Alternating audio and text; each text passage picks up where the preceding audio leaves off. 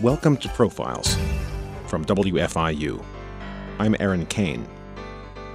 On Profiles, we talk to notable artists, scholars, and public figures to get to know the stories behind their work.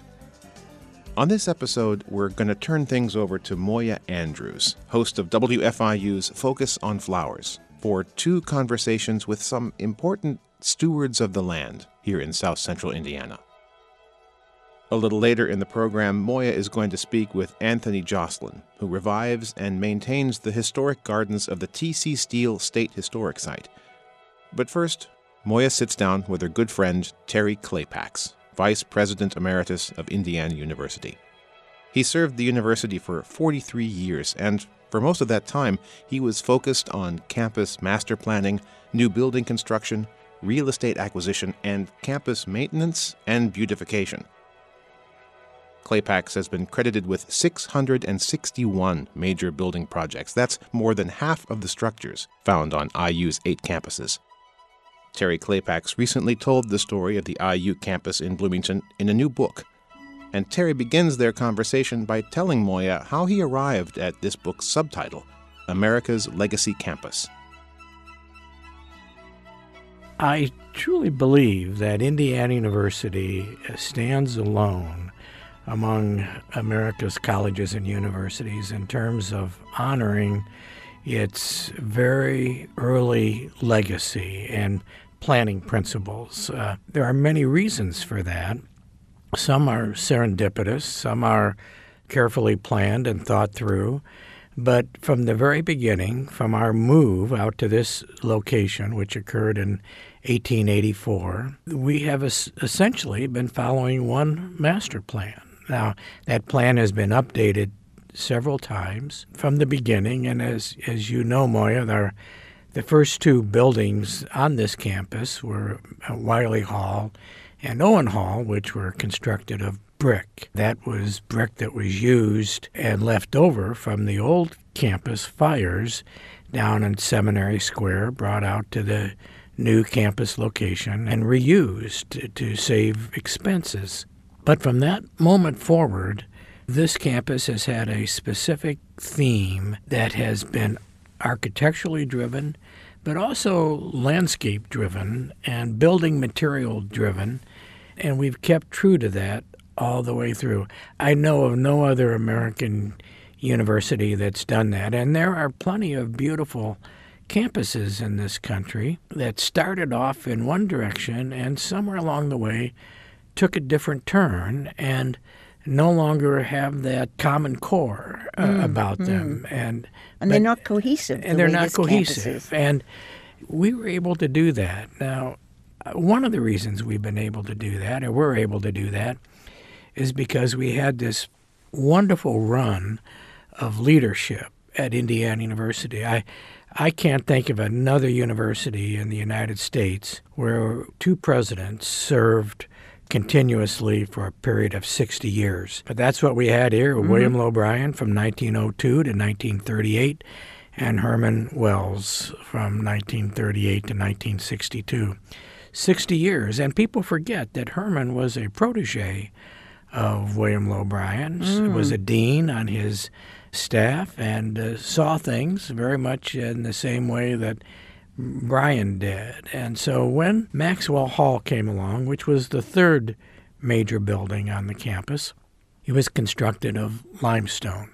Limestone was obviously a fairly new building material. It had been a foundation material up to that point, but with the quarries here in Monroe County and Lawrence County and this narrow band of Salem limestone that runs from basically Salem, Indiana, up to Steinsville, Indiana, a width of no more than 3 or 4 miles wide in many locations.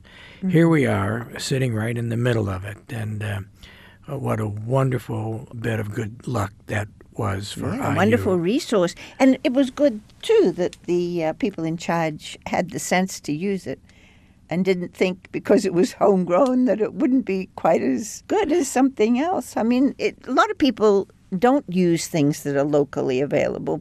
They want to have something more exotic. Yes, and but Bryan made a commitment to limestone. And his first master planner, a man named George Kessler, basically memorialized that commitment in his first master plan for the IU Bloomington campus. And we've been following it pretty much since. Now, not every building, as you know, has been constructed of limestone. The Art Museum, the Eskenazi Art Museum, is an obvious exception.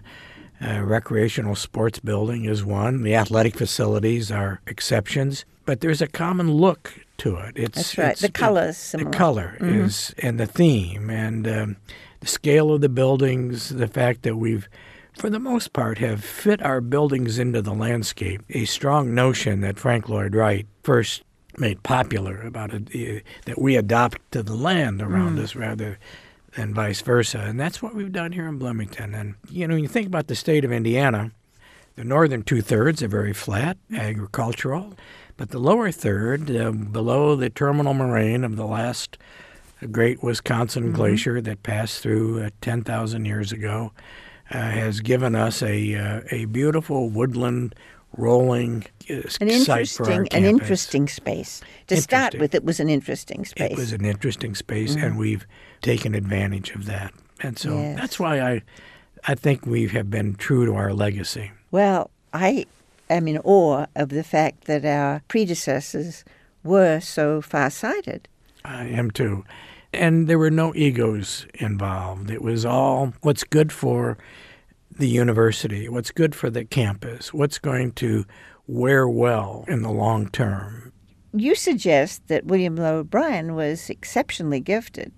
He was. And you think about William Lowe Bryan, he was a native of Monroe County. He hadn't traveled extensively. He was very, very bright in his discipline. But he seemed to just have good judgment and good taste. And he had a way about him of getting things done. I think he's greatly underplayed in the history of Indiana University. That's interesting. And his wife, too, appears to have been quite an interesting person in her own right. Yes. And you know, of course, that he adopted her middle name. Her last name was Lowe. She was Charlotte Lowe. I didn't know that. Is that in the book? Yes. Well, I must have missed that part. And so when they married, instead of she took his last name, but he also took her last name. That is so very he was a man significant. way ahead of his time. Very ahead of his time. And I do love the photograph in the book of the both of them with all of the undergraduates holding the axes. I think that is a wonderful story. Can you tell us how that happened to come about? Well, it's a delightful story. When the university decided to move forward with a field house to attach to the men's gym that was built in very early on in the Bryan administration, they wanted to move east from the men's gym. And, of course, that was an apple orchard at that time. And there were hundreds of trees there. And so there was a very practical problem. How do we remove these trees? And I can't imagine this happening today, but then they issued axes to all of the male students on the IU Bloomington campus. And they spent a wild weekend wielding those axes and chopping down every single apple tree out on the site of what is now Wildermuth Fieldhouse. And the co-eds came out on both Saturday and Sunday and brought lunch and dinner for the male students. So, that's a wonderful story. And I know in the photograph, Mrs. Bryan is standing there, and so is the president. Yep. It was a real group activity. They were actively engaged. Well, that's wonderful. And maybe that's something, too, that has come across the years, that there has been a lot of engagement on the part of many people with the campus, not only with the master plan, but also with people giving trees in memory of their friends or family members. And Hilltop Garden has been a children's garden that has interested people's children in gardening. So there seems to be that participatory, collaborative feeling, not only about the university, but about the actual landscape. No, that's true. But you know, Moya, there was, for a long time, we did not actively care for gardens on the IU Bloomington campus. When Herman Wells was president, he had on retainer a man named Fritz Lunston from Indianapolis. And Fritz was a native of Holland and came to this country to practice landscape design and horticulture and gained quite a reputation in the city of Indianapolis. And Herman liked his work and hired him to be our consultant on the Bloomington campus. But Fritz, and I worked with Fritz for quite some time, Fritz believed that the natural campus, the natural woodland campus that was IU then, was enough, and that the faculty would object if we started planting in a formal way flower gardens around that required a great deal of care and maintenance and expense because faculty would want those resources going in other directions. And so for a long time, we didn't do that. And finally, when Fritz retired, John Ryan was president then, and of John, course, his wife was a gardener. And I don't think we should ever underestimate the influence that wives who are gardeners have. And Pat was very influential, Very wasn't she? influential, yes. And John's instructions to me were to begin to think about flowers on the campus and color. And so we started very slowly. And I remember, of course, Herman was still chancellor then, no longer president, of course. And he would ask me about it. He would say, I see you're planting flowers here or there. He said, is that a good idea? And I would say, well, I think it is. I think we can do it. And you know, Moya, I have never had a single phone call from a faculty member or a letter or an objection in any way saying we shouldn't be spending money on those sorts of things. No, I think our faculty really understand the importance of the beauty on the campus in attracting good colleagues and, of course, in attracting good students. And I think they understand the importance of the ambience in the educational experience. And so I can understand why people may have thought that they would say the money should go into my salary. But I don't think our faculty think that way. I really think they value the beauty of the campus. I think you're absolutely right.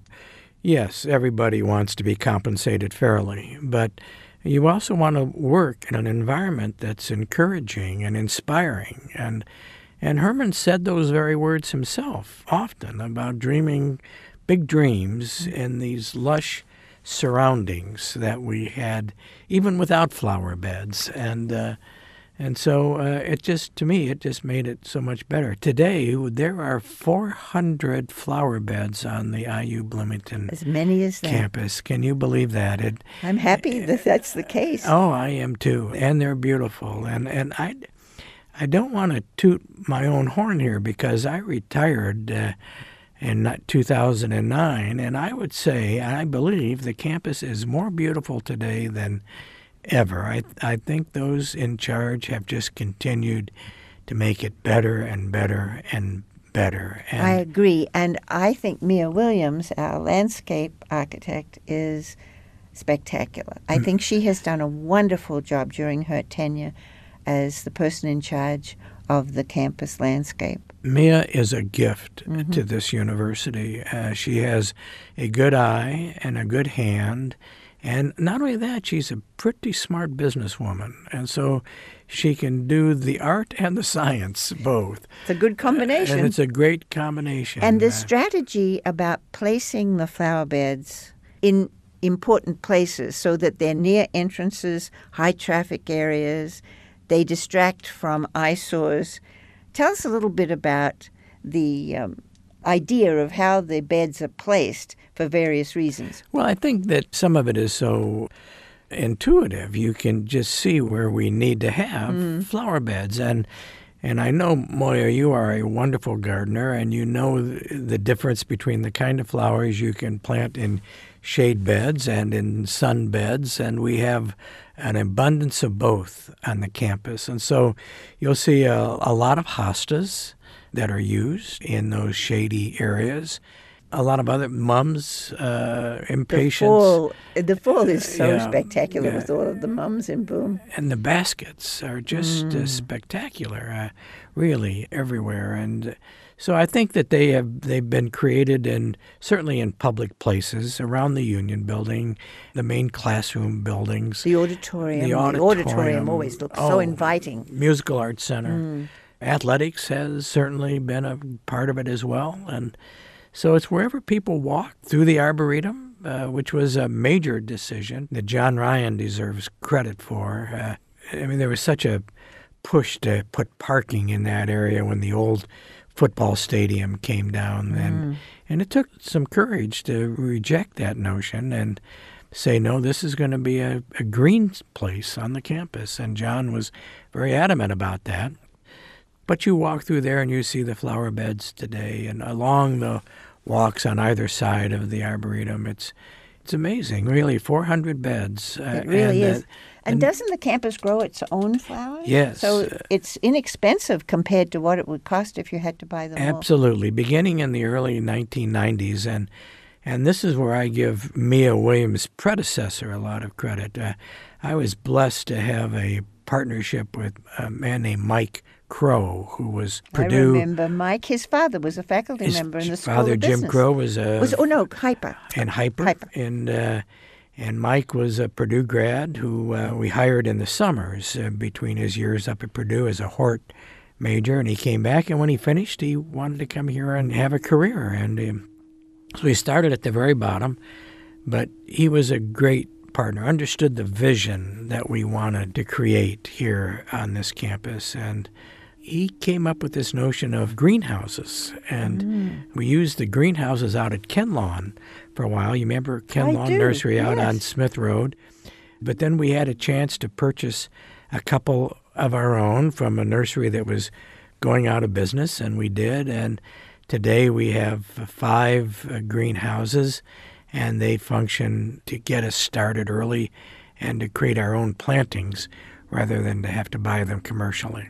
And they're up near Hilltop, aren't they? They are there, but they're also out off of the golf course. We don't talk about them very much because they tend to be prone to vandalism on occasion. Oh, I see. But they're off of Headley Road, tucked in near the golf course. And we have a 28-acre nursery out there, and it's been very serviceable. Yes, to IU. And the plants are all ready then to be plopped into the ground at the appropriate seasons. Exactly. Pansies first, and then I suppose things like petunias and geraniums and dragon's leaf begonias, and then going into the fall you've got your mums and certain grasses. And you'd be amazed at the number of plants that we are able to bring out on our own through our own resources. The numbers are staggering, really. We plant 32,000 pansies every year and take out 6,000 to 7,000 mums a year on the campus. But that makes such an impact. In a space this size, you do have to have large numbers of plants. You do. Remember, we're basically occupying, our campus is 2,000 acres. 1,000 acres on the east side of the bypass and 1,000 acres on the west side of the bypass. So basically, the campus activity is the west side of the bypass. And but you think about what does it take to really make 1,000 acres look good, and it takes numbers like that, thousands of plants. Plants have to be massed. You can't have one little straggly little plant. You have to have a whole mass of them in a clump. You know that better than anyone. Yes. And that's what the greenhouse workers know well. And overnight sometimes it appears that the whole campus has been painted with flowers.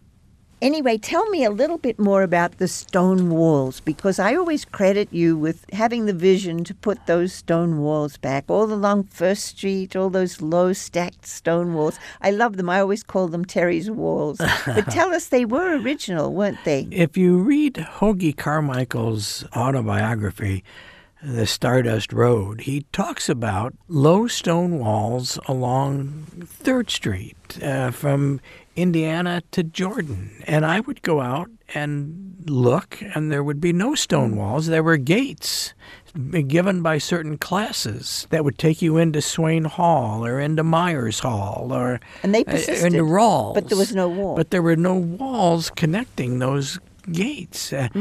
But if you examine the area closely, you'd find a foundation. And so that they were there at one time. And if you drive through the countryside, certainly very much a part of what southern Indiana is all about, you would see that farmers would erect stone walls. The limestone outcroppings would come up. They would use them. And yet they had disappeared on the campus. And so I approached President Ryan and I said, what do you think about starting to put these walls back in place? And he was very much for it. And he said, we're limited in terms of funds that we have. In those days, we had no student fee for repair and renovation as we do now. We depended on the state for R&R money each year, and that was always given to the university in cash and was always the first thing that the state took away in a budget crisis because it was cash. And so often we would go 2 or 4 years without any R&R money. And President Ryan said to me, he said, at the end of each fiscal year, I will scrape together $150,000 for you to use in any way you choose. And if you want to use that to begin to replace those stone walls, please do. And he said, you may get some calls about it. Well, there's another example, Moya. I never received one negative phone call. I received several positive phone calls from faculty saying, gee, I love what's going on down there around the law school. It's historic. Yeah. So bit by bit, with each new project that would come along, we would include in the project an extension of the wall until we have what you see today. And President McRobbie has done a very good job continuing that program and has actually taken it all the way around Woodlawn Field and along 10th Street, and it looks very, very nice. It really does. And it's what southern Indiana is all about. Yes, it's the right thing for this part of the country. Yes. Of course, talking about President McRobbie, he is a gardener, and so is his wife. Yes. You can't beat people who are gardeners. No. They have a sense of the aesthetic that's appropriate for the campus. They do. And we're fortunate to have them. I agree. Well, we've talked about the stone walls, but you must need a lot of staff, or the campus must need a lot of staff, not only to build walls and garden beds, but to maintain them. The maintenance must be a huge problem for a campus like this. It's a problem. We've been very fortunate that we've been funded fairly well. We have received gift funds to help support it. There is a flower and bulb fund at the IU Foundation that people contribute to. And we have done a good job of mechanizing the campus crew. And so actually the number of people working there is probably a little smaller than it was 25 years ago, but they have better equipment. And of course we use student help. So a lot of seasonal help, in I the suppose. summer that's seasonal. And so that's always good too. And that cuts 2 ways because students then have some income that is very helpful. And they learn some good skills too that hopefully they will use in their and futures. take those values back into their communities when they leave Indiana University. Yes. So it's a very good plan to have the student help. It is. And the Jordan River. Yes. Tell us a little bit about the Jordan River and what that's meant to the campus over the years and what it's going to mean in the future. I think it's going to play even a stronger role because there are plans coming along very rapidly to protect and enhance the Jordan River. But it's always been a water feature. It just provides a wonderful contrast to everything that surrounds it. If it's a formal water feature like we have in front of the music recital the recital hall, yes. That is it just gives a pleasant relief to, limestone is a very hard material. If in large quantity, like Ballantine Hall, it can be somewhat forbidding almost, brutal in a way. But water will soften that. And so that's what the Jordan River has done for Indiana University. And I love the way, again, going back to Hoagy Carmichael's description of the Jordan River, barely a creek in August, but a rushing river of consequence in the spring and when the snow melts. It's so wonderful to have these seasonal changes. Yes, it is. And so we're very lucky. Indiana, particularly southern Indiana, Indianapolis itself is not located on any major water way of any sort. And so the White River, I suppose, is it. And I guess so. Now, you were in charge of all of the different campuses. Yes. That is mind-boggling to me. You had to worry about not only the buildings, but the space, the landscaping. Yes. It was wonderful. Every community where Indiana University is located is different. I loved working in Gary. The meaning of our campus in Gary is so important, to be right there at the corner of 35th and Broadway in Gary, Indiana. It is so important that we be there, and our mission there is so important. And our landscape and there our is landscaping important. is important too. And in South Bend, we basically bought part of that campus from the Associates Finance Company and melded it with one or two of the original buildings, Northside Hall there. And it's a beautiful campus that runs down to the St. Joe River from Mishawaka Avenue. Kokomo is a pretty little campus. IU East in Richmond, 228 acres of rolling land that's well done. And of course, I really like our campus down in New Albany. Southeast. IU Southeast. Sits down below Floyd's Knobs, and it just has such a nice place about it. So I enjoyed that very much, enjoyed every community, and every community was so grateful to have Indiana University inside its city limits. And almost like a centerpiece. It was. In its own way. It was. I mean, this campus is like a centerpiece for Bloomington. Yes. It's something that draws visitors. It's something that everyone in the community is proud of. Yep. And that, I think, is such a wonderful legacy, to mention your word from the title of your book, that the university has provided for everyone in the whole region. Yeah. And that's so all through the state. And we can't forget IUPUI, which in the early 1970s was basically just the medical center with the law school and the dental school there. It was very, very ordinary. Yes, it was. Very ordinary. And as I said, every building material known to man was hanging someplace on that small little campus. And Ed Barnes, who was our master architect at the time, came in and gave us a very cohesive plan to follow at IUPUI. And I think it shows today what good planning can do, because as we expanded down to the White River south of Michigan to incorporate New York and on south, it just became quite a different campus. And today is more than 30,000 students. Campus. Wonderful. It is. And it's a credit to you. You've provided a lot of continuity. How many years have you worked for Indiana, or did you work for Indiana University? It's past tense. 43 years. It was 43 years. Wonderful years. And you started out giving the people coffee, and you ended up as vice president. That's a pretty good description. Well, how many years were you actually at the helm? 25 years as vice president, but at the helm 30 years. Well, that's a long time. And that also is a credit to you, because you maintained a certain continuity in terms of your good taste and your attempts to keep the integrity of the campus in the forefront. Well, I had a lot of wonderful help. Many of our listeners will remember Ray Casati, who was the university architect for over 50 years. Herman brought him here in 1948, and then he came back in 1950. I worked for James Associates in Indianapolis, but he was our university architect for 50 years.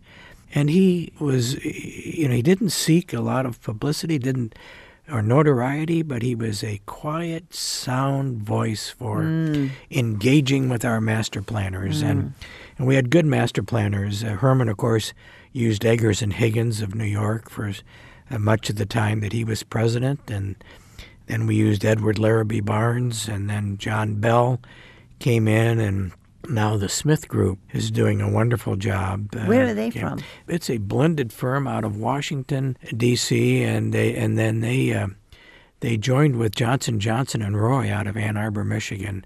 Johnson, Johnson and Roy was a major master planner, campus master planner, and the Smith Group was an architectural firm. So they brought those two groups together, and it made a very huge powerful. difference. Yeah, That wide-reaching view benefited the local campus so much. The fact that so many people, when I hear you talk and when I read your book, so many people that were in charge were willing to go outside to look for real talent to make this a really spectacular campus. And that was very ambitious of them. it was ambitious, and it was also a bit of good fortune, too. There are some states where a state agency, and Indiana University and Purdue and other universities were all state agencies at the heart. There are states in our country where all state agencies must only employ architects who are registered and home-based in that state. My goodness, that would have really been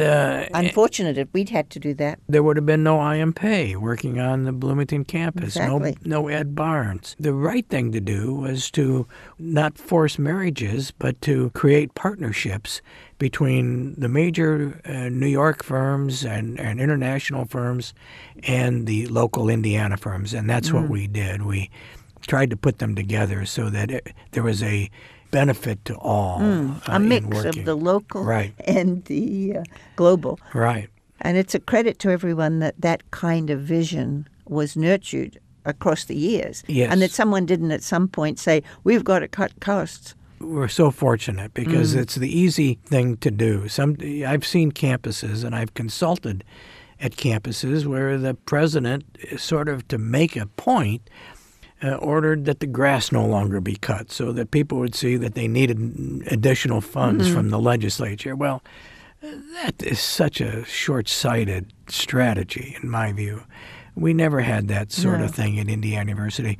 We had great trustees here that helped. I've said this before, how wonderful it was to have the leadership of Dick Stoner, who was the executive vice president of Cummins Engine Company, and did a lot of the legwork for J. Irwin Miller in Columbus, making Columbus the special architectural Well, we were lucky to setting have it is. him with his Dick vision. Stoner was here for almost 20 years, giving us the benefit of his view of the world and how lucky I was to be able to experience that. Well, these collaborations were so critical to the success of the development of the campus. But a lot of it was, too, I suppose, the fact that the people that worked here were open to outside influences in a way that some universities aren't. I think this has always been a collaborative campus. I think it has. And I think a lot of that, that too goes back to Herman, who decided to build a great faculty here. And he did that by going out and finding the best people all over the United States. When he wanted a first-rate music school, he went to Texas. When he wanted whatever it was, we went wherever we had to And go. yet he was born in Indiana. What gave him that vision, I wonder? How was that inculcated in that little boy from a small town in Indiana? Isn't that true? And just like William O'Brien. Brian was born here in Bloomington. Herman, of course, up in Jamestown in Boone County. And yet he And Michael was born in Australia. And Michael was born in And he's continuing Australia. the tradition and building upon it. Yes, he So is. we have been so fortunate with the leadership. Yeah, we have. We've been very fortunate. And don't forget the good work. We didn't mention Tom Ehrlich, who had a good eye and a strong interest, and Miles Brand, too. Miles said, to me at least, he said, I don't know a lot about it, but I want you to keep up what has been going on around here and tell me what you need. Well, And, that's a nice thing to be and told. so, wow. Yes. It doesn't get any better than that. Well, choosing good people and then helping them achieve the goals that they set is a hallmark of leadership. Absolutely. Well, Terry, I think we're lucky that the campus has had you for such a long time. You're very and kind. that you wrote this wonderful book, which I'm sure is going to help so many people understand a lot of the nuances about how the campus evolved. It's such an interesting story, and you've brought it to life.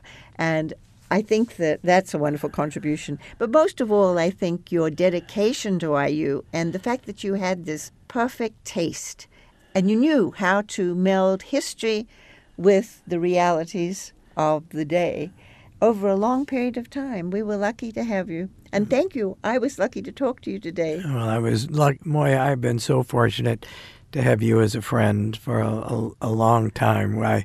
You and I laughed together about the day that the forsythias were almost lost on the campus. I remember. You called my office, and we were able to save them from... You came running down and stopped the men from chopping back the forsythia at the critical moment.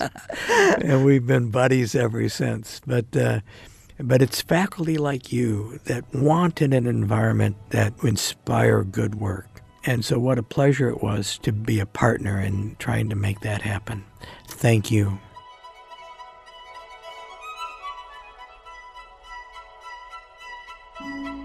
Terry Kleypaks, Vice President Emeritus of Indiana University and author of the book Indiana University Bloomington, America's Legacy Campus.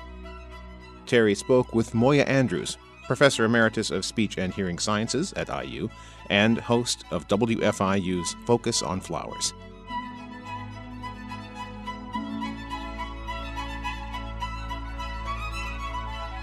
You're listening to Profiles.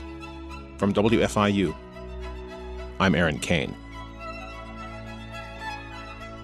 Next, Moya speaks with another steward of historical landscapes, Anthony Joslin. He works as grounds supervisor and historic restorer at the T.C. Steele State Historic Site, where he's more than just a groundskeeper. A lot of what Joslin does makes him more like a horticultural detective, solving some of the buried mysteries of Selma Steele's historic gardens. Welcome, Anthony, and tell us a little bit more about what you do at T.C. Steele.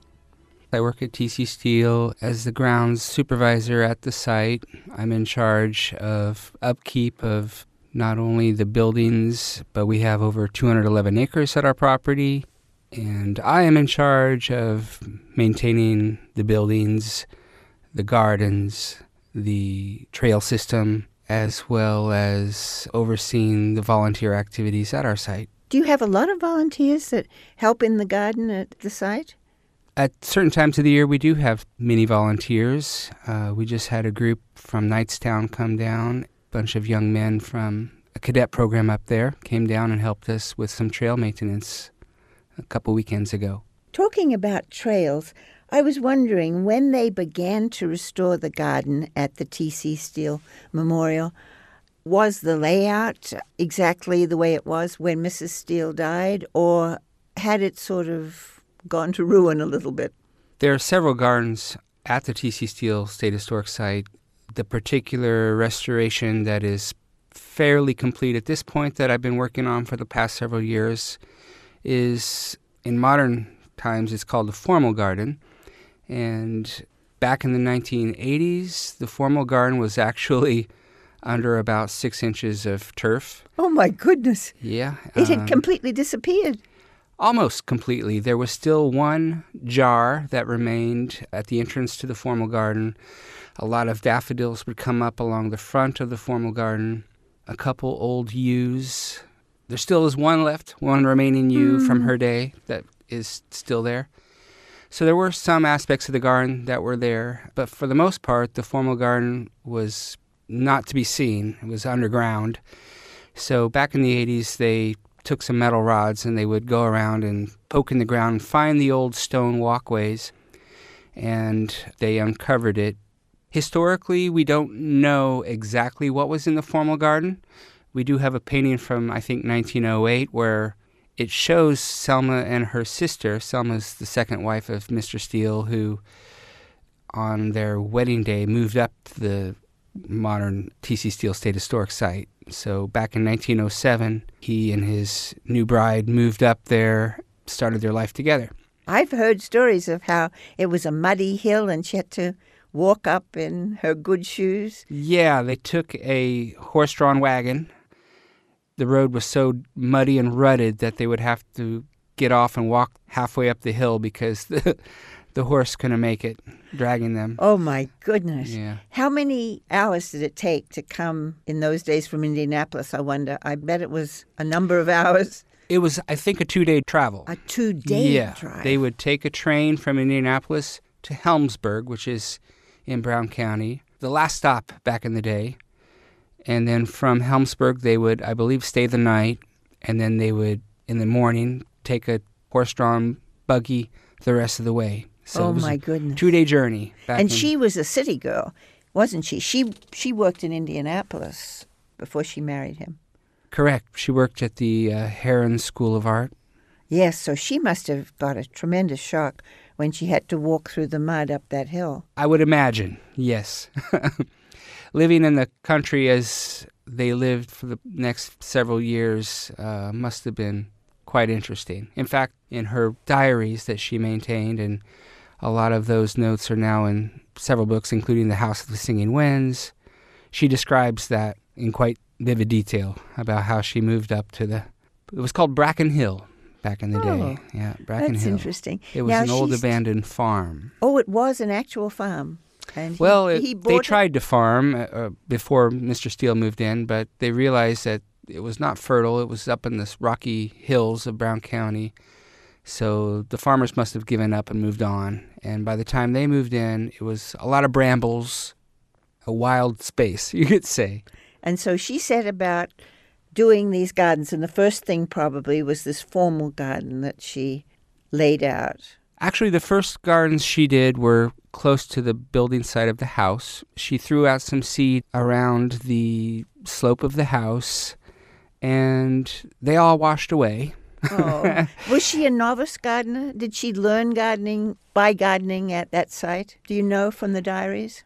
I don't know what her garden experience was before she moved up to the site, but I can say that the seeds that she planted, she found them growing down the hill later on. And she also did a lot of research and used a lot of field guides. She would have publications sent to her home in order to better understand how to grow plants and garden, vegetable garden. So she did vegetables too? She did, yes. So when you're a restorer of gardens, you're a bit like a detective. Yeah. You have to try to guess what plants she would have had access to? Correct. Luckily, Selma kept a scrapbook. So she kept all these old 1919 House and Gardens magazines, and she would cut out little things and put in a scrapbook. So we have Xerox copies of those notes that she kept. I believe the State Museum keeps the originals up there. I got to go through and look at all the things she had cut out, and it wasn't just plant things that she would keep. She would keep listings of refrigerators or stoves or fashion or cars. She kept lots of things in her scrapbook, but mainly she did keep a lot of notes about plants and flowers and things like that.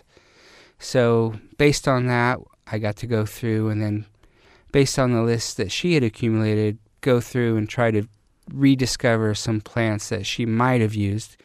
Obviously, we don't have a grocery list of basically everything she did.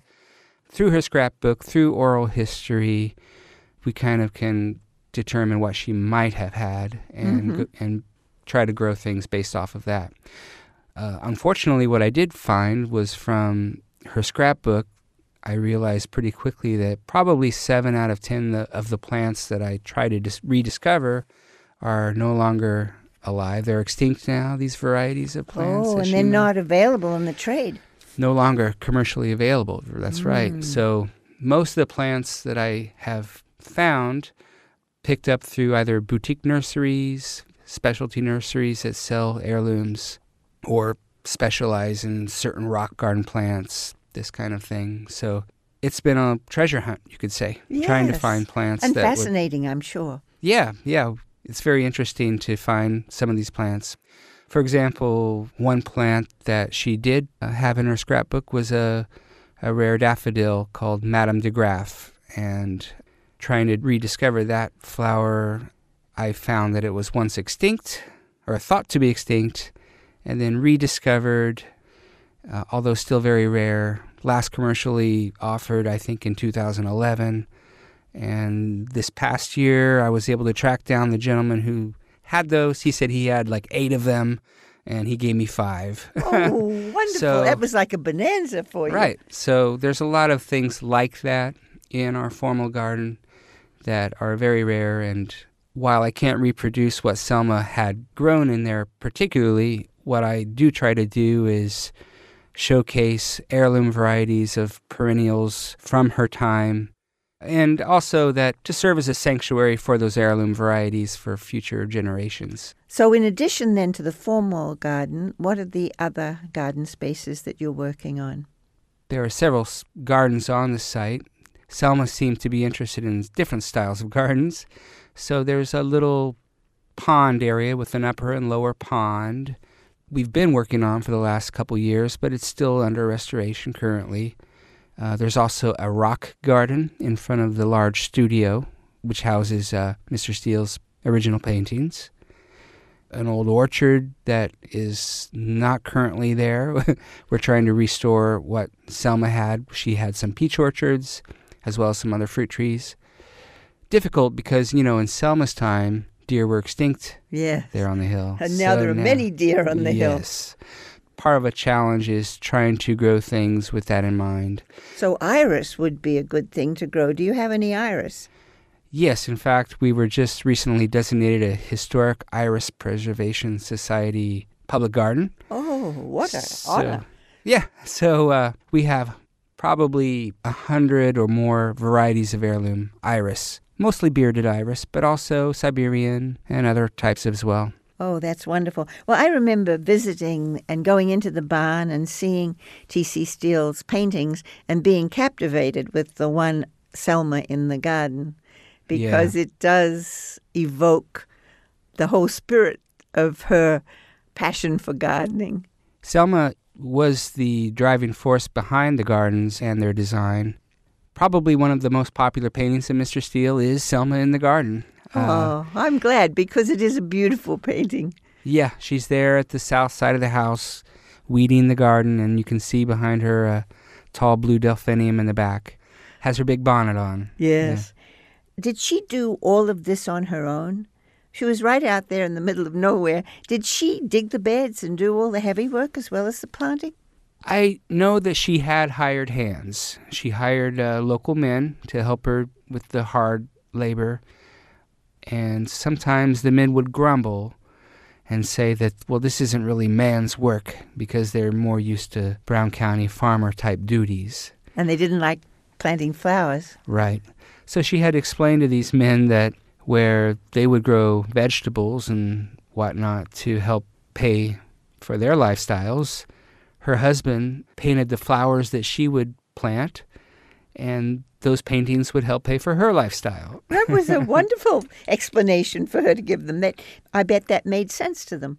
It must have, because her gardens were quite famous, and even back in her time, people would come from all around to see the bloom of the daffodils, peonies, and iris. And it's still a magnet today. Do you get people from out of state as well as different parts of the state?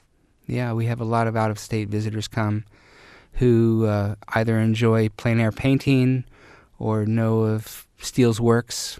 We do house a large collection of his original artworks in the large studio as well as in the House of the Singing Winds. The House of the Singing Winds also contains all original artifacts, including their original beds, their samovar. All their furniture. Yes. And that house was there when they went there to live. They didn't build it, did they? T.C. Steele had the house built. Oh, so it was built to his specifications. That's right. That's right. Now, the House of the Singing Winds, was that their name? Did they name it that? Yeah, the Steeles named the House of the Singing Winds because at one time it was encircled by a porch. Back in the day before air conditioning, it would get very hot in the summer in the house, so quite often people would sleep on their porches and then get the cool breeze. I remember hearing about sleeping porches. Right. The porches were screened in, and when the wind would come up the hill, it would hit the screens and would create a sound that they likened to singing. So they called it the House of the Singing Winds. And how long did they live there together before he died? As I mentioned, they moved to the property in 1907. However, they only lived there seasonally at first. Ultimately, they did move in full-time, I think, by 1911. And Mr. Steele died in 1926. So they were there 25 years together, full-time. Yeah. Selma died in 1945. Now, you had told me that her sister lived with her Yeah. after her husband died. Was that for a very long period? Yeah, I think after TC died, that Selma's sister Edith moved in and lived there with Selma. I think Edith lived there after Selma's death, and she lived at the property into the 50s. And So- then it was given to the state in the will? Yeah, actually, the Selma willed the house and the property to the state on her death, with the stipulation that her sister could continue living there until she passed as well. I bet by then they had pretty much run out of money. I know that Selma and Edith struggled. They sold vegetables. They sold paintings. They rented out some of the little bungalows on the property in order to make ends meet. They also gave tours of the art studio. I'm not sure how much they charged, a nickel, a quarter, something, to take a tour of the house and the paintings. When you think how much his paintings sell for today, it seems sad to think that she had to struggle so much in her old age. That time there were not pensions and things, though he did work for a little while for IU, I believe. I think he was Yeah. friendly with Herman Wells. Yeah, I think William Lowe Bryan was the President in the beginning. Yeah. But then towards the end, I think Selma used to correspond with, or isn't there a letter? It was William Lowe Bryan that she Oh, corresponded that with. was William Lowe Bryan. Yeah, Well, I know apologize. both William Lowe Bryan and Charlotte Bryan were very instrumental in developing the campus gardens. So they would have had an affinity, I'm sure, because they were all interested in gardens. Gardens are, by nature, evolutionary. They're always changing. They're always adapting. One nice aspect of the restoration that you might be interested in is when we were doing the restoration, I came across in some notes about how these jars used to sit at the front of the garden. But in the restoration that I was working on, nobody had ever mentioned that. So I asked my supervisor, Andrea, "Oh, do you know anything about this?" And she goes, "Oh, yes. Back in the day, the 2 jars sat at the entrance of this garden." She pointed out, "Here's one of them, which sits in a different location now. The other one broke over the years." What were they made of? They were clay jars with a ceramic or a glazed ring around the upper neck. They don't know where the She didn't steel's know got anything them. about them except that Selma had 2 of these, and they sat down in the formal garden, and likely they were carried olive oil in them at one point or something like that. So I started doing a little research, and I discovered that they're called Biot jars. They're from a certain town or village in France that makes these jars. So I went about, well, this is an important architectural feature of this garden. You know, it's important if we're going to restore it, we should restore this feature as well. So looked into trying to restore this feature of the jars. Well, nobody sells these jars anymore, but after several months of looking, I did find them. Well, first off, I did find the original jars, but they're thousands of dollars each, and they're antique, and it didn't make sense to do that. But I found a company that actually did reproduce jars very, very similar to the ones that Selma had. So A company here in the United States? yes, I got a hold of the company, and they said, "Well, we did sell those, but unfortunately, it's an old model. We don't sell those anymore. We're sorry. We have one." I'm like, "Well, we need a pair to go in the front of the garden."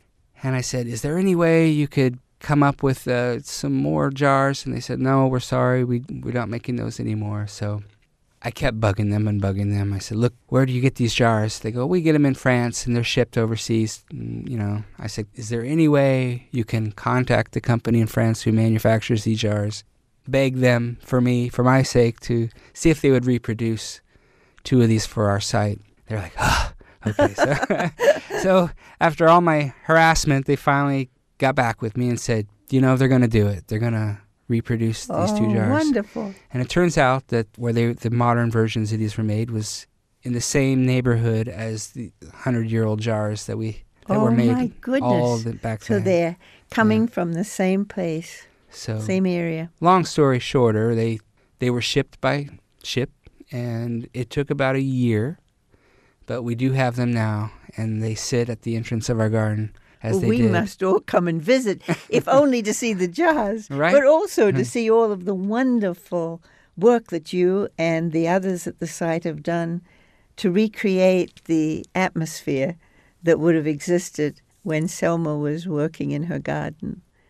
What a wonderful job you have. You have all the joys of enjoying the site, but also the fun of trying to reconstruct the past and make it accessible for future generations. Selma said that this is a sanctuary for future generations, which is exactly why she left it to the state, because she wanted future generations to enjoy her husband's artworks, as well as the flowers and the wildflowers and the trails. She was a very modern woman.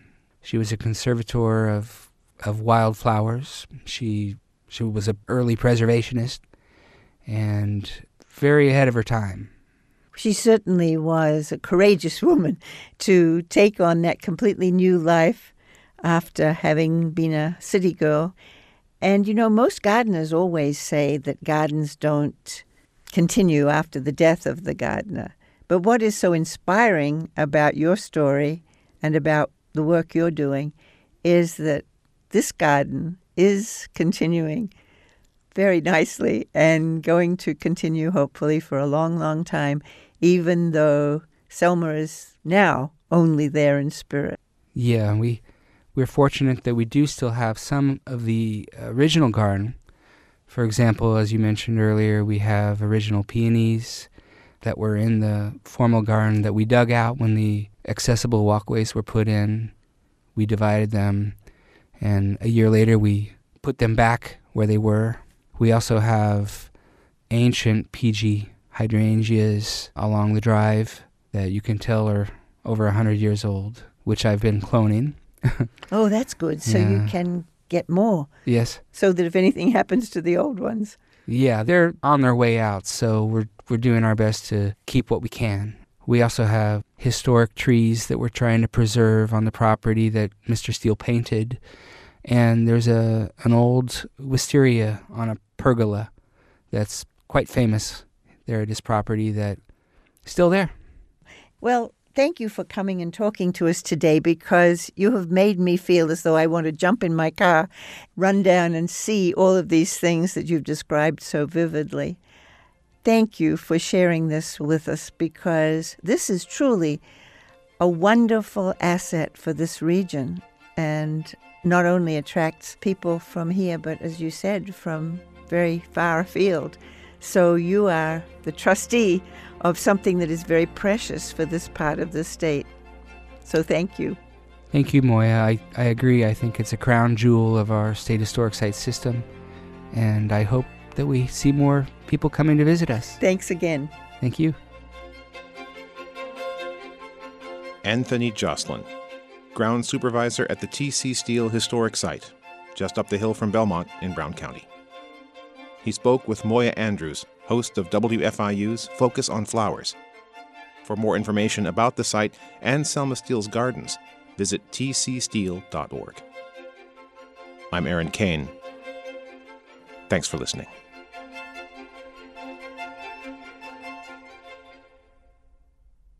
Copies of this and other programs can be obtained by calling 812-855-1357. Information about Profiles, including archives of past shows, can be found at our website, wfiu.org. Profiles is a production of WFIU and comes from the studios of Indiana University. The producer is Aaron Kane. The studio engineer and radio audio director is Michael Paskash. The executive producer is John Bailey. Please join us next week for another edition of Profiles.